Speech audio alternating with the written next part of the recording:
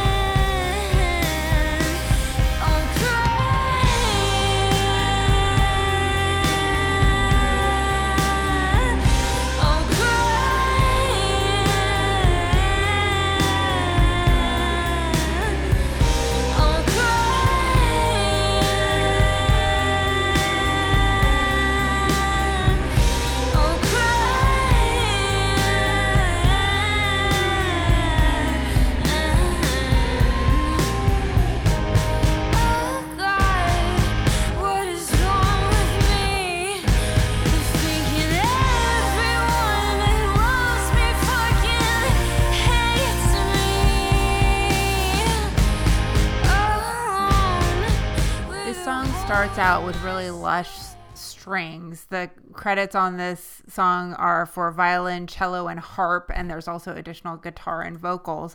And then it switches over to this more rocking sound, and then the part we played here in the middle sort of merges those things together with all of the weird distortion and distorted strings and backing vocals in the chorus.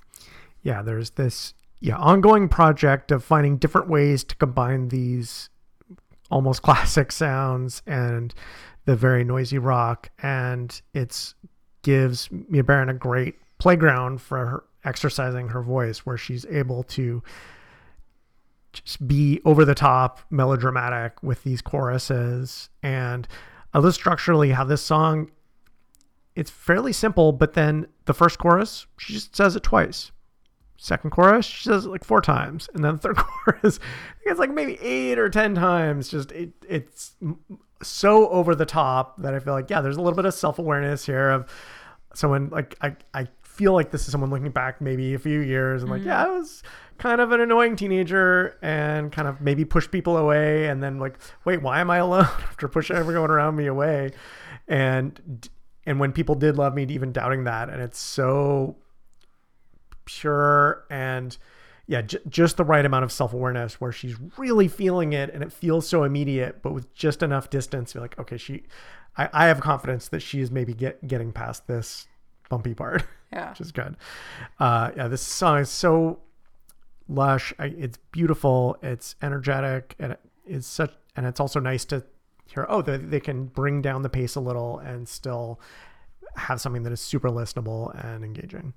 And then we take another tonal shift for the next song, which is called Second That.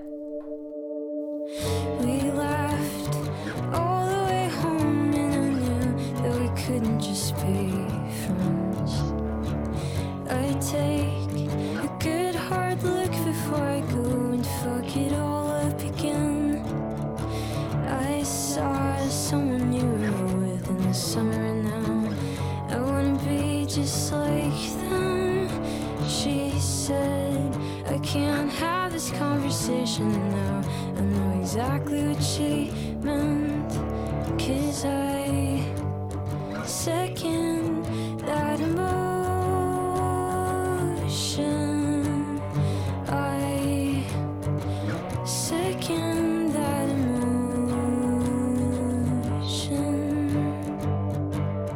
I love that this is a completely different style of mashup where she's taking, the title from the Smokey Robinson song, I Second That Emotion, and turning it into this different, very different style that makes me think so much of the hands down best song of 2016, which is Your Best American Girl by Mitski, who I think is like a big influence on this record. Yeah, I didn't hear it until you said it, but yeah, they definitely live in that same universe, and it is such a great, like, this expression of longing and this awareness that, like, yeah, I long for something that I can't have and won't have, and trying to come to peace with that and how hard that is for someone of any age, especially someone who is as young as she is. I love how stripped down the sound is, that it's just this acoustic guitar and then these gentle, very atmospheric keyboards, and that in an album that often gets pretty big and really polished, I like that there's this feeling of just the guitar string squeaks and her voice allowed to shine in not an overwrought way, but they're kind of very like singer-songwriter, like, I could totally imagine a solo artist playing this in a coffee shop and thinking like, that person should go get a record contract.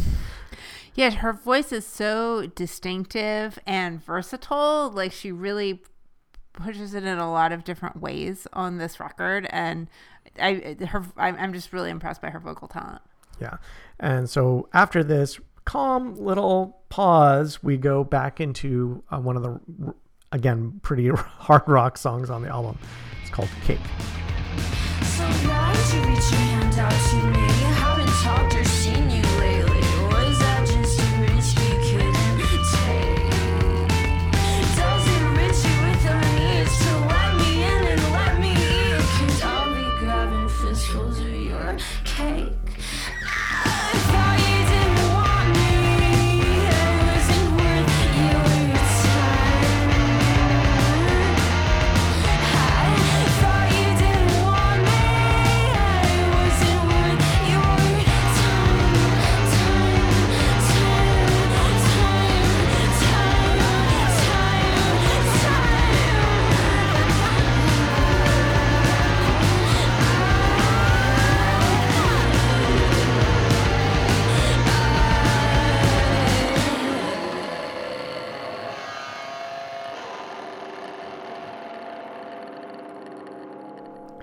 it is so great to go back to the 90s with this just completely unhinged and very, again, I think very self-aware, that it's this sense of being really outwardly angry, and yet in these lyrics you get the sense of like, oh yeah, like it's the same thing, like I'm longing for connection and I'm kind of the problem, and you get the sense like, yeah, maybe I need to work on these things. And just that great image of like, yeah, you wanted to get to know me, and then like you didn't want me to come in and just grab fistfuls of cake, which is such a great like seeming surface sense of like, yeah, you're reaching out, really grabbing life and enjoying it, but also like, yeah, being with someone like that might be a little exhausting.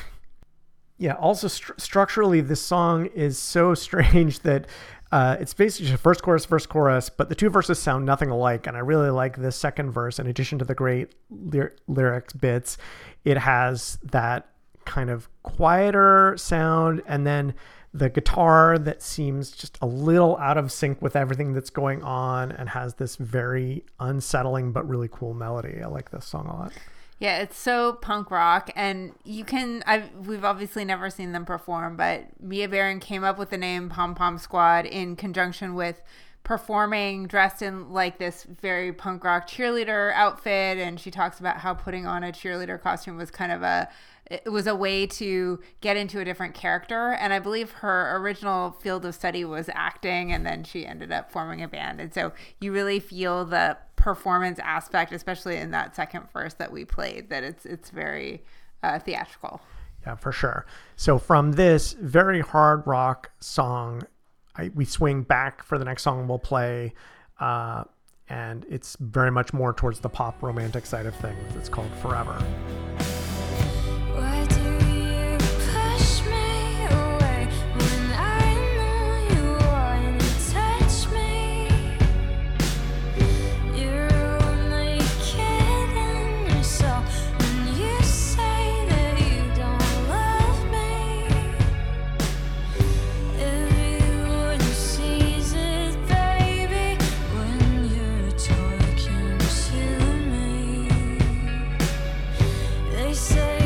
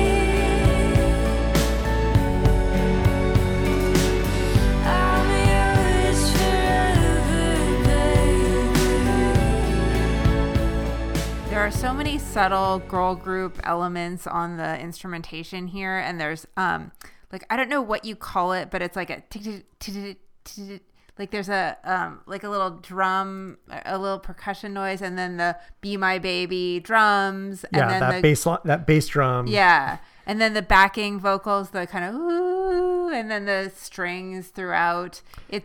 She does a great job of, I feel like this is the most kind of lifted right from the Motown hits, and yet song. it sounds completely modern. And I love that section where we hear this sort of verse chorus, and then the beginning of the end of the song where almost all the instrumentation strips away, and it's her voice and just kind of this wind, and it feels very dramatic, and I think totally appropriate again for this notion of, again, this seems to be like, oh, come on, don't you see that we're meant to be together, to someone who is not on the same page. Yeah. And so that sense of like being completely alone in the wilderness for a good 20 seconds before then the complete lush instrumentation and the strings all come in. But that little section of like, oh no, this is not going to end well. And then boom, the huge sound is so beautiful. And I love the just minor touch of that. I'm yours forever, and then I'm your forever. Slightly different, but both have the very different meanings about sort of who's making what kind of commitment to whom. And I love that subtle touch. And then the fact that that same drum line is actually what wraps it up. That we end with just that drum, boom, boom, boom, and almost like a heartbeat, a very uneven heartbeat. But yeah, it's a beautiful song, so romantic and sad, and again, her voice is really up to the challenge here on these tracks. I think this song is maybe the most demonstrative of the really clean production that the Illuminati Hotties producer puts together. It's all of the songs, like all of the instruments, like each of the strings you hear really clearly, and everything just sounds really polished and shiny, and her voice is so clear, and I love that kind of clean production style. Yeah, it is fantastic on both the, these lush romantic songs and on the noisy songs. Even the noisy songs are very clean, and that cleanliness, variety, and I think it's, if I have one sort of not complaint, but just like something about the album is like, it's almost too consistent thematically. Like these songs are just one after another of like, I love you, but we can't be together, and I love you and we can't be together. Super different tone and instrumentation. Exactly. Exactly. So it's hitting that consistent theme song after song, but like from each one, it's like looking from a different angle with different instruments. And, it's maybe not the most complicated, but it is Young Love Thwarted is very timeless for a reason. And this is a fantastic entry in that canon. So we go from, this very romantic, lush song back into the more rocky side of things with this next track. It's called Shame Reactions.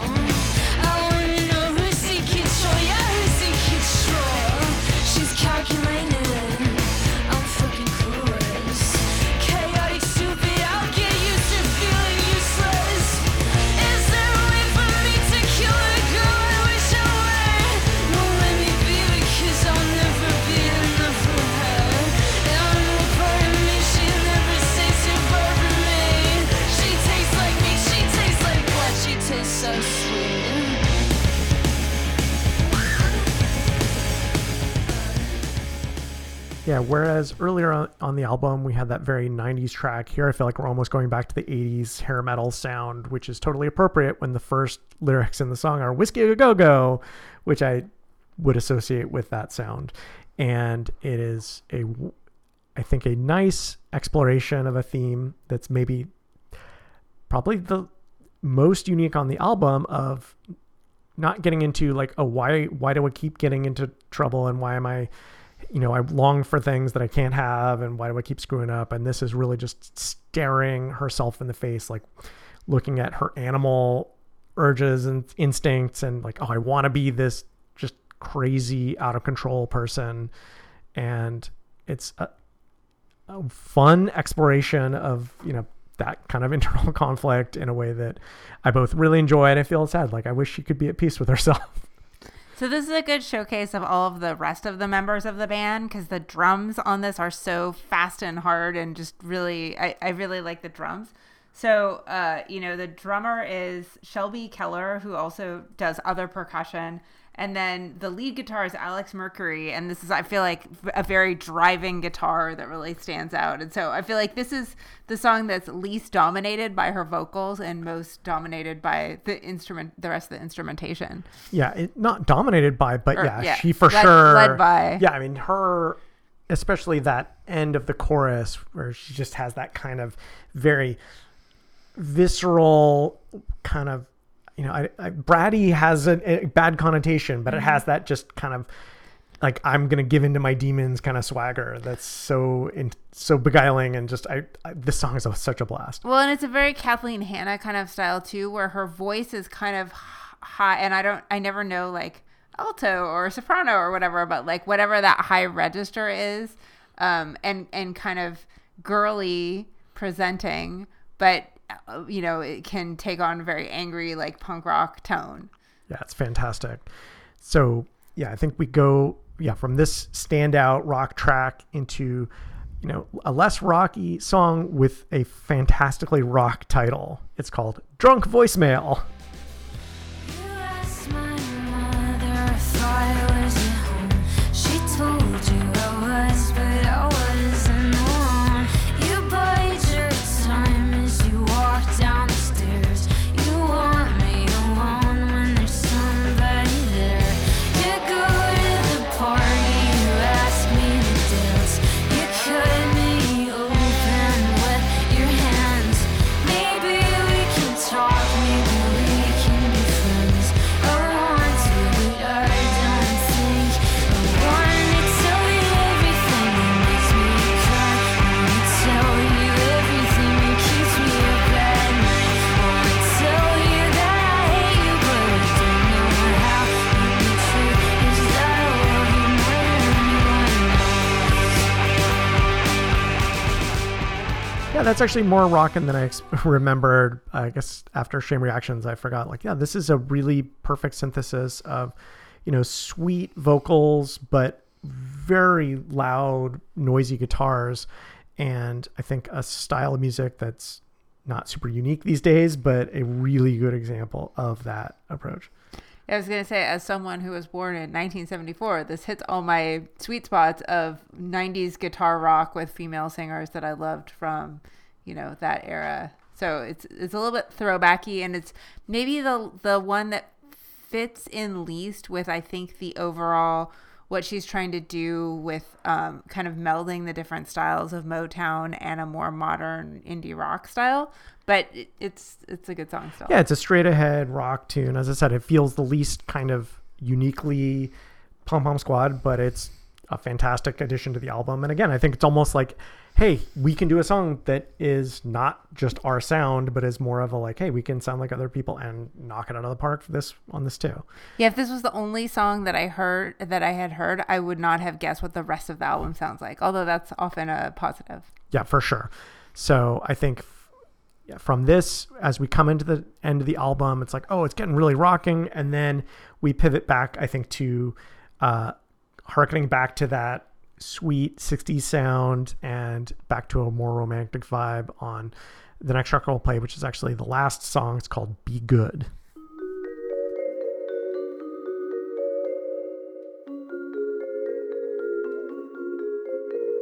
Shine your light on me, and then I'm tapping on the glass again.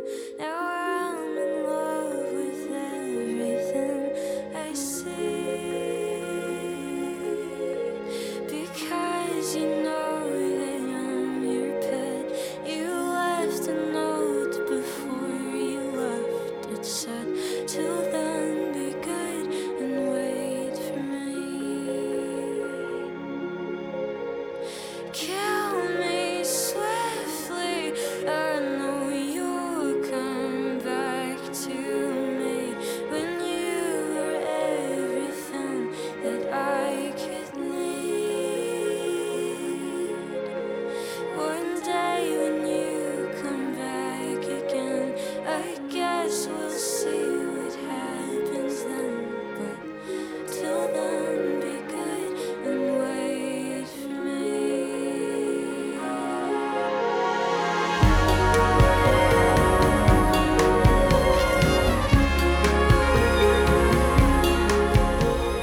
I love the way that this record is bookended at the beginning by the Mr. Sandman vibraphones in just a little sketch. And then this is the last real song. There's a little sketch outro, but it brings that sound forward into a full song. And then with all of the lush strings and everything that we faded out on. Yeah. Also, so as far as I know, that instrumental section is the only horns on the record, and it's a little kind of grace note on the record. Like, yeah, I can do even more crazy retro sounds and make it work.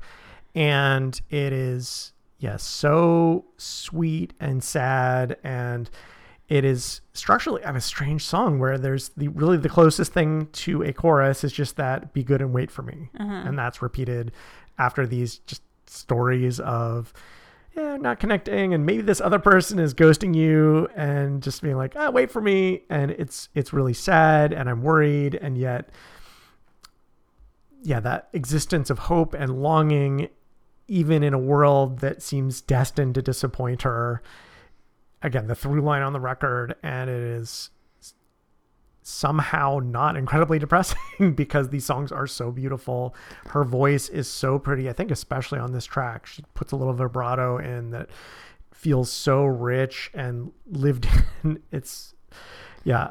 I think when I heard about this album getting some hype and like Pom Pom Squad, and it seemed like such a gimmicky name. Mm-hmm. And there's a little bit of a kind of shtick in terms of like, I'll wear the outfit, and the album cover and some of the songs are explicitly about cheerleaders. And yet it really, I think it just sets a tone perfectly in a way that I didn't expect. And it's anything but gimmicky. And there's such fantastic musicianship, such a range of sounds on here. It's amazing.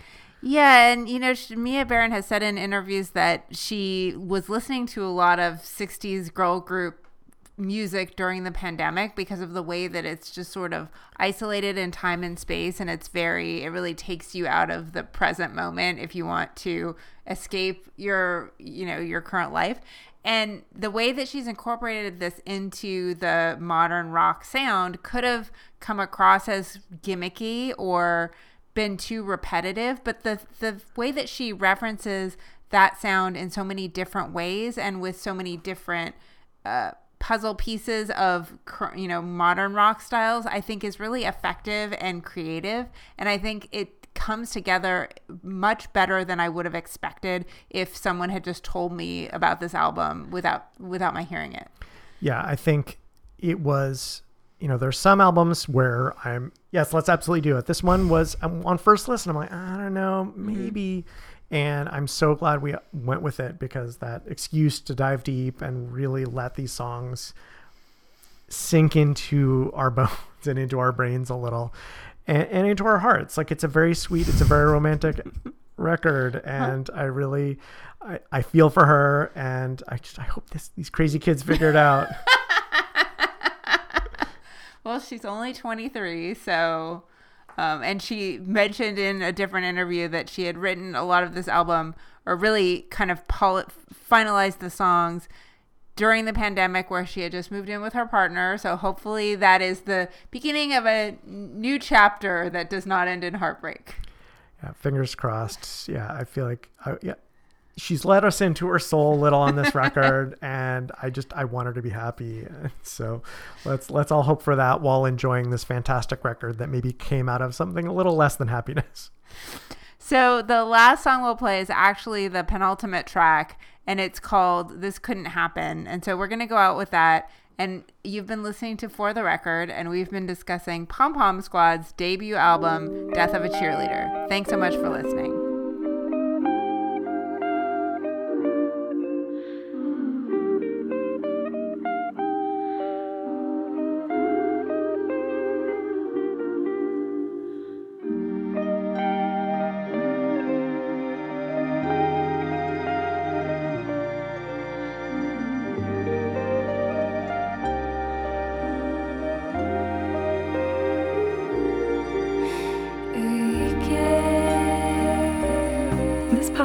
Is a proud member of the BFF.FM podcast network. Learn more at podcast.bff.fm. BFF.FM, best frequencies forever.